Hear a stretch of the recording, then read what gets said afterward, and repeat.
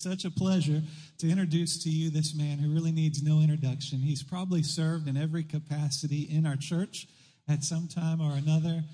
He's an elder of our church as well, and the Lord has called David into ministry.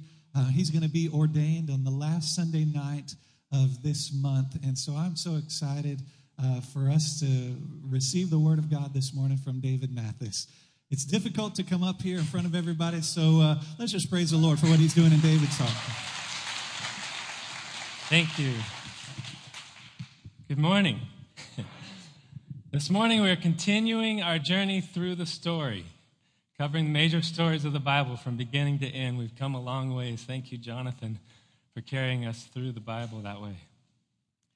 Every week as we've gone through the story, we've encountered in one way or another the love of God.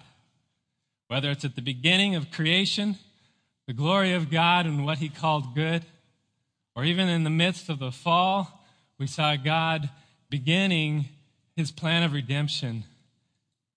Or if it's in God choosing a man, Abraham, to make a nation, and through that nation to bless all of the nations of the world.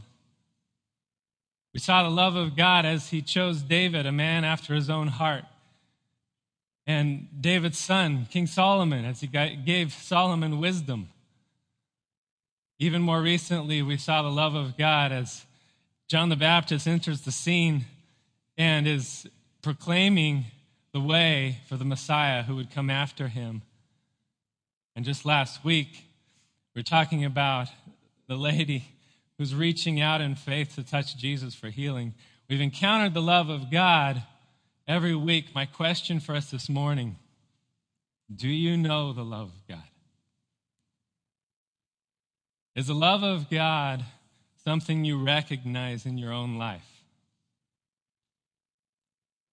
I can tell you, I have come to know the love of God.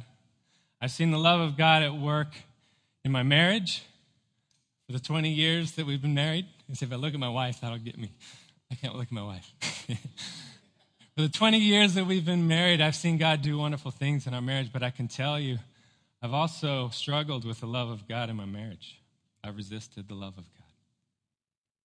Same in my work, in ministry, in parenting my kids. I've seen the love of God at work. I've also struggled with the love of God. I've resisted the love of God at work in my life. Why would I do that? 5 years ago, God was doing a pretty major work in our life to make some big changes. And there was a lot to that, but the basic direction God had given us was that we needed to get our house in order to be ready for whatever it was he had next in our life. And long story short, we ended up packing all of our things in California into U-boxes, into storage, and with a little trailer behind our minivan, we hit the road for Texas. We had never been to Texas before, unless you count driving through the Panhandle as visiting Texas. But we were following God's direction. We landed, our first stop was Pedernales. We didn't have a specific destination yet. We camped for the good part of that summer in state campgrounds throughout Hill Country, mostly campgrounds with water. It's hot in Texas in the summer. And in that time, seeking the Lord's direction, I wanted nothing more than the love of God to be fully realized in every part of my life, and yet still I struggled with the love of God. I resisted the love of God in my life. Why would I do that? Well, this morning we're going to look at some key passages on the love of God, and as we do that, I want to draw out 3 reasons we can expect to resist the love of God in our life. So if you're following along in the notes, we got 3 different lists.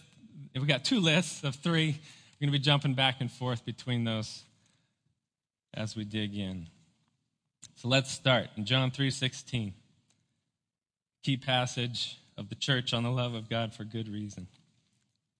For God so loved the world that he gave his only Son, that whoever believes in him should not perish, but have eternal life.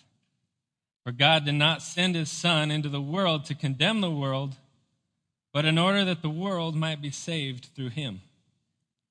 Whoever believes in him is not condemned, but whoever does not believe is condemned already, because he has not believed in the name of the only Son of God. What I'd like to do here is, starting down here in verse 18 where we ended, I'd like to work backwards up to verse 16 and see if we can understand better the weight of that phrase, for God so loved the world. So here in verse 18, those who do not believe in the Son of God, they're condemned already. What does that mean, that they're condemned already? That's not an easy topic to talk about, condemnation. But I found that the better I understand what that means, the better I've been able to understand what is the love of God towards me. So let's dig into it. That takes us all the way back to the beginning in Genesis chapter 3. That would have been the second or third week of our journey.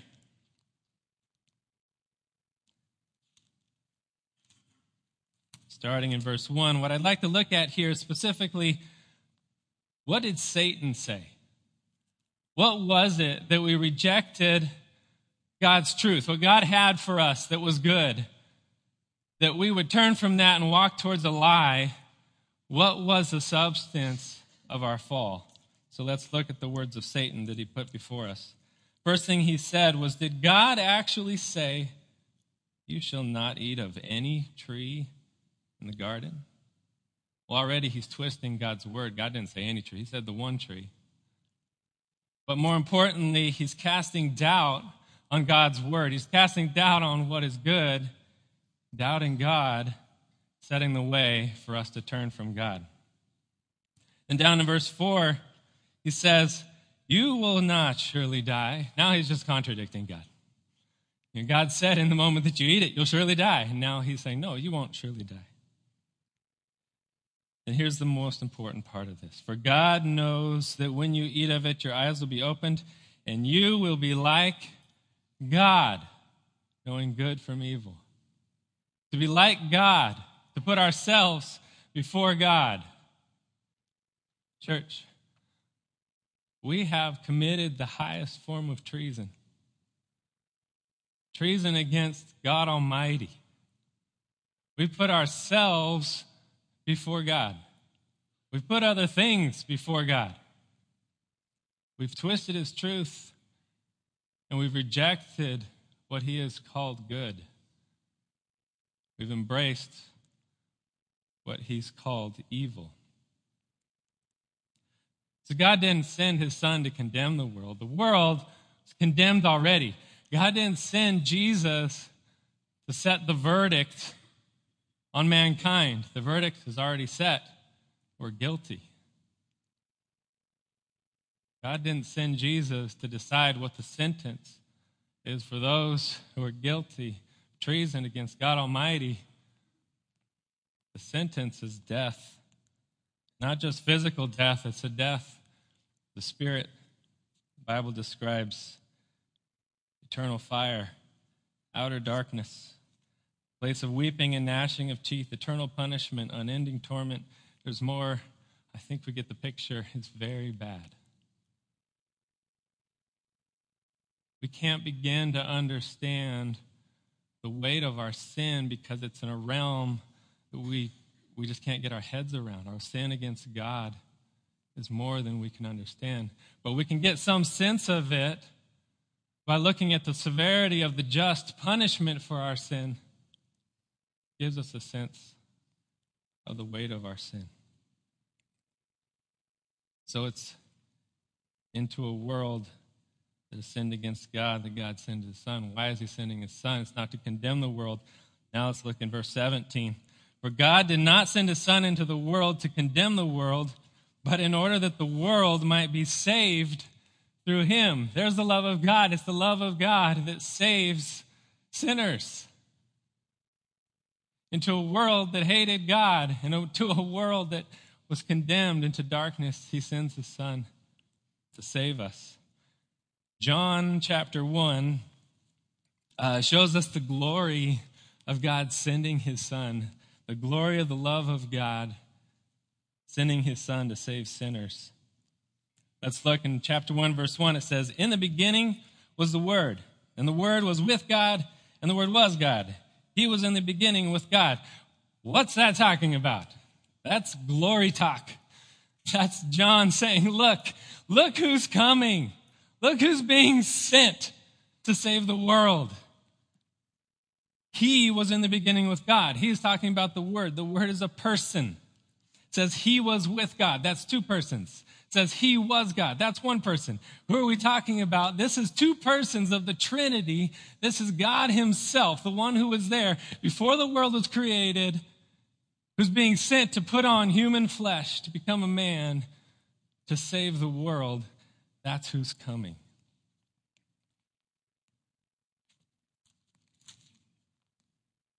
Verse 3, we continue. All things were made through him, and without him was not anything made that was made. In him was life, and the life was the light of men. The light shines in the darkness, and the darkness has not overcome it. And again, in verse 9, the true light, which gives light to everyone, was coming into the world. He was in the world, and the world was made through him, yet the world did not know him. God, the one through whom the world was created, is standing here in human flesh, and the world does not know who he is. He's here to save the world. How is he going to do that?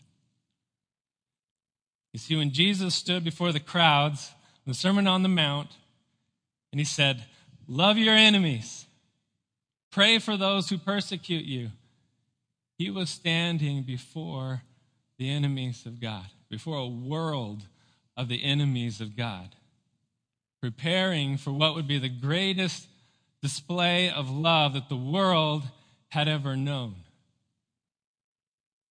See, God, having put on human flesh, would experience every temptation that we experience, but without sin. And without guilt, would willingly lay his life down at the cross to take the penalty for our guilt, for our sin.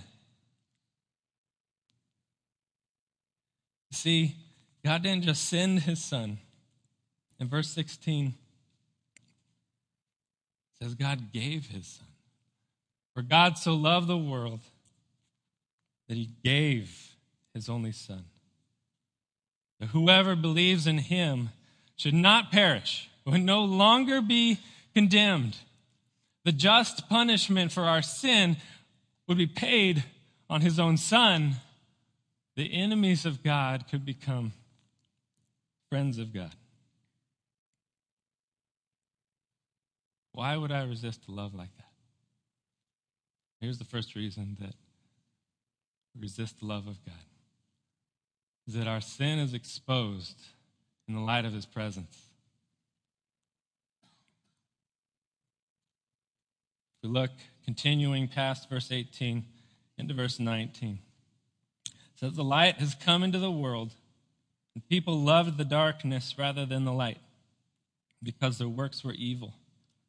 For everyone who does wicked things hates the light and does not come to the light, lest his works should be exposed. That's the problem. The works that I've done in the light of God's presence are exposed. That's not comfortable.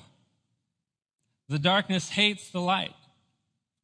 Listen, if we put our trust in Christ, our works have been covered by the blood of Christ at the cross. In a sense, our works have been exposed.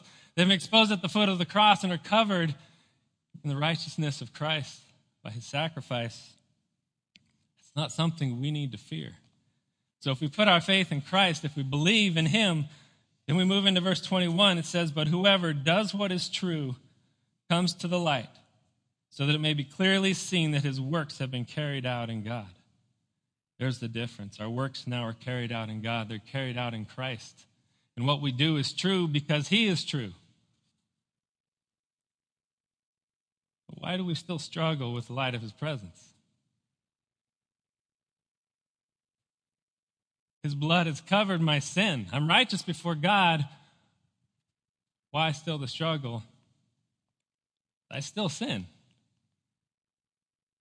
Yes, he's made me right before God, but I still sin.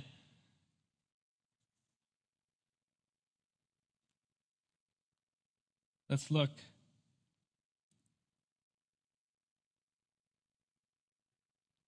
over in John chapter 8.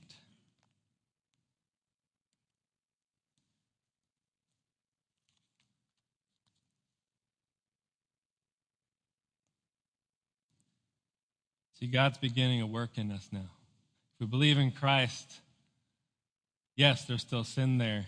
Yes, it's uncomfortable for that sin to be exposed, but there's reason for it. It's his love still working in us to save us.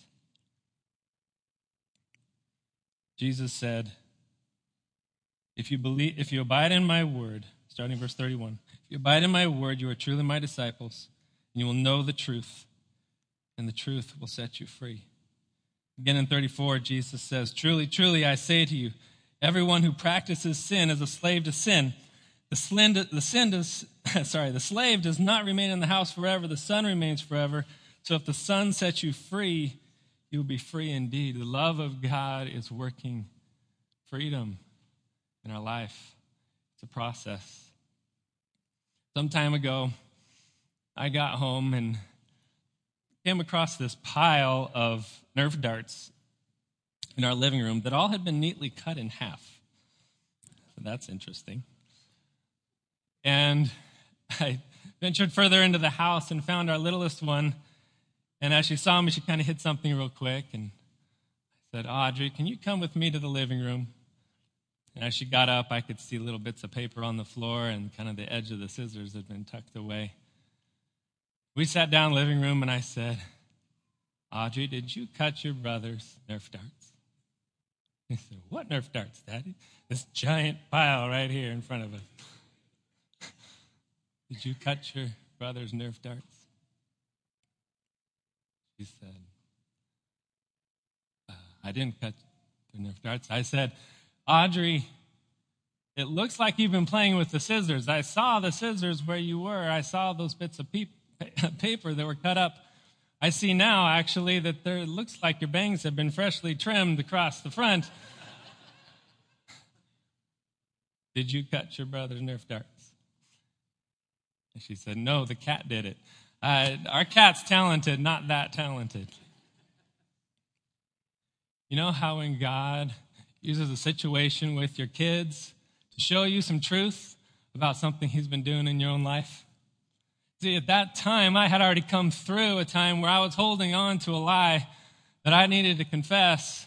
God had walked me through that. And as I'm talking to my daughter, I can hear my Heavenly Father's voice saying, David, speak the truth. Don't hold on to a lie. As long as you hold on to that lie, you're in bondage to it. I want you to have freedom. Boy, that changes your parenting. Audrey, you need to speak the truth. More important than whether or not you cut your brother's Nerf darts, which there's going to be consequences either way. You need to speak the truth. Finally, she did say very quietly, I did it. I just hugged her. See how much better it is. You're no longer holding on to a lie. That's the love of God, how he works in us to make us free from the lies that we're holding on to, from the sin in our life. It's uncomfortable, but it's the love of God. It saves us from our sin. That leads us into the next point about the love of God.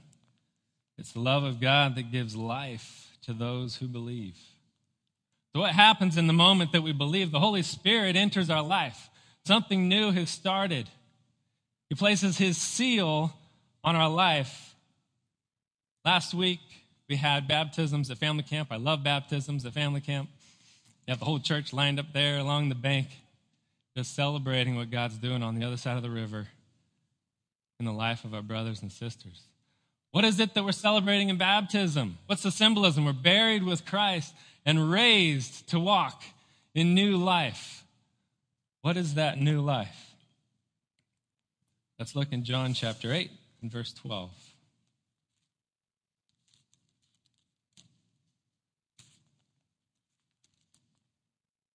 Jesus says, I am the light of the world. Whoever follows me will not walk in darkness, but will have the light of life. It's life following Jesus. That's what it's about now. Let's look in chapter 10.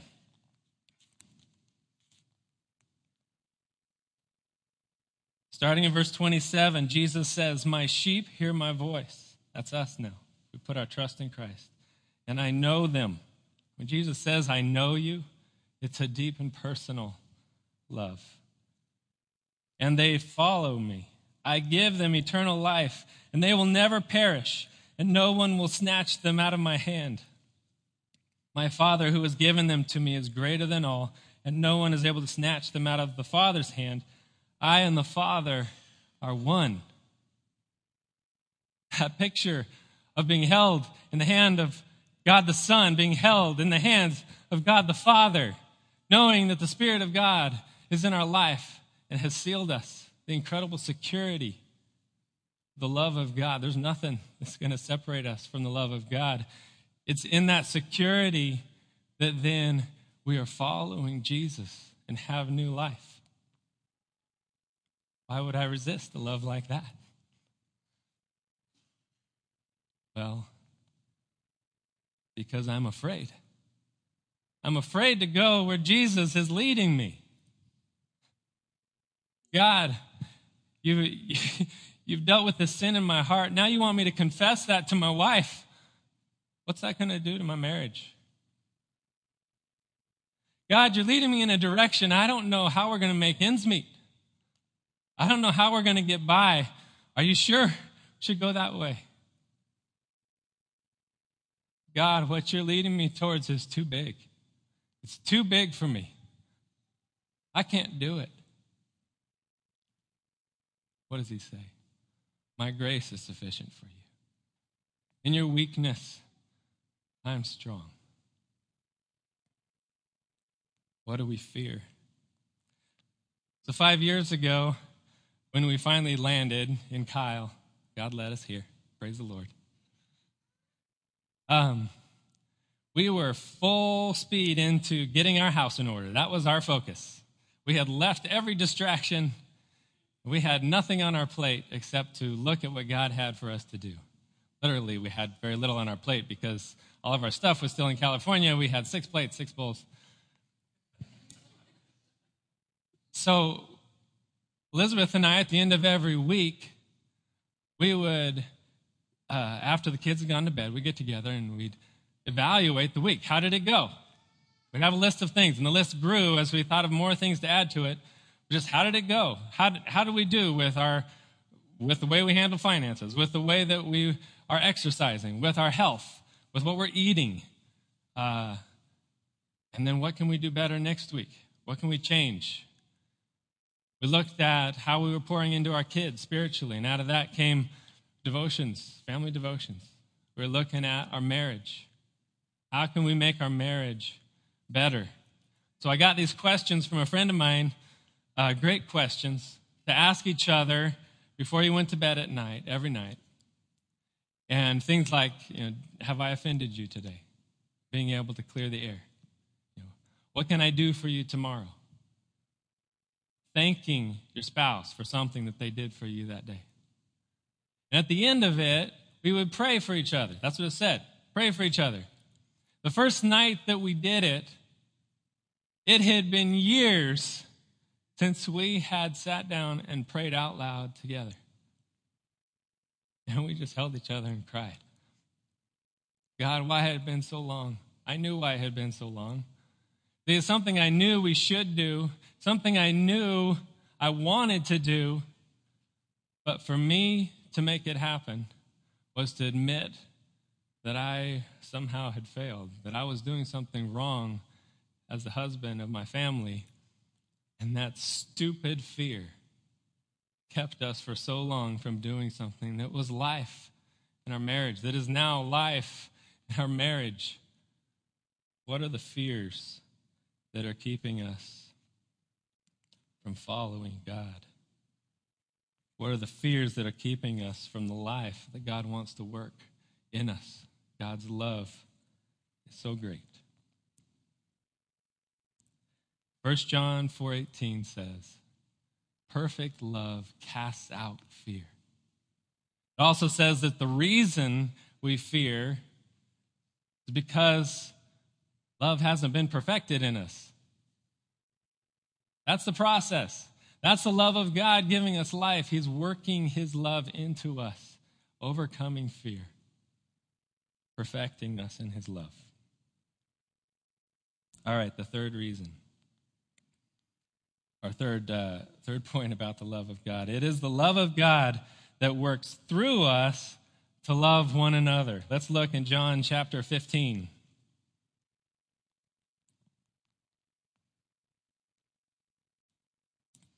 John chapter 15, starting in verse 9. As the Father has loved me, so I have loved you.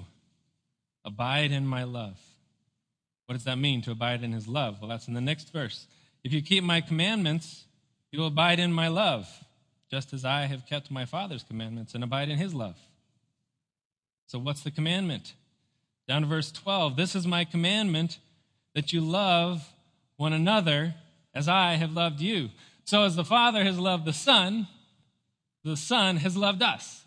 And as the Son has loved us, now we are to love those that are around us. We have entered into the love relationship between God the Father, God the Son, and God the Holy Spirit. The Holy Spirit works in us in that relationship. The love of God is in us, and now we are a conduit of God's love to those around us. How incredible is the plan of God in our life? Why would we resist a love like that? Final reason, that I'm holding on to my old identity. I'm holding on to who I was before Christ entered my life. That's not who I am anymore. There is a new thing that God has started. Who are you?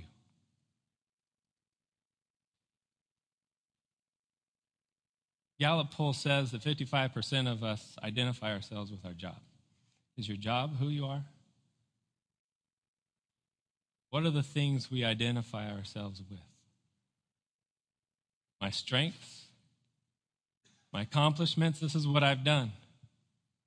That number goes up higher when you have college graduates. Now we really identify ourselves with what we do. Maybe you identify yourselves with your family. You say, I come from a family of what? Success? Failure? Is that who you are?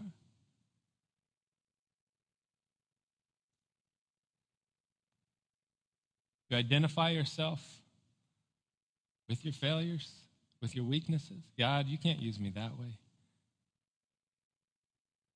God, I can't love a person like that. What if people saw me with a person like that? Who am I identifying with? Am I identifying with Christ in that? No. Identifying with something else that has been put to death on the cross.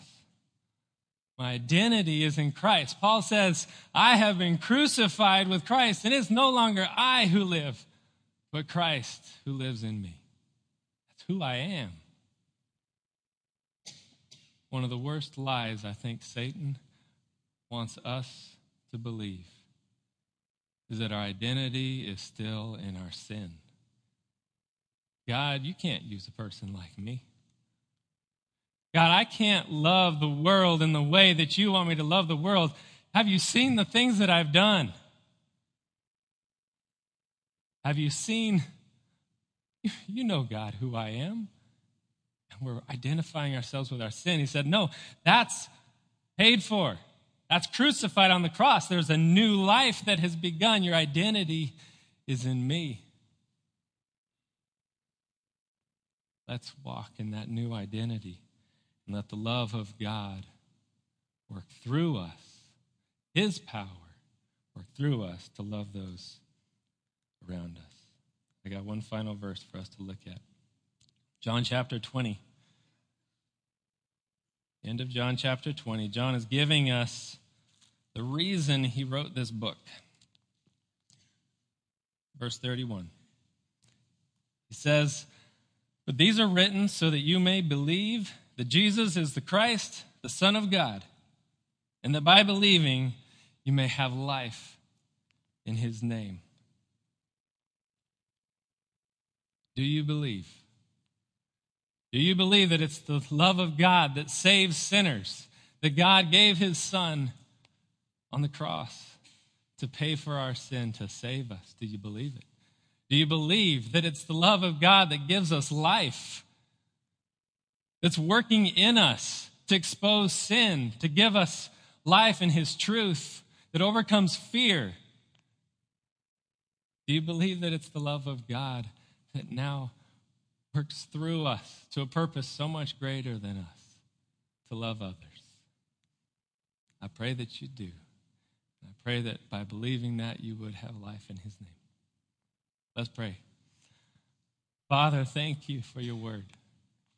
God, I pray you would give us belief.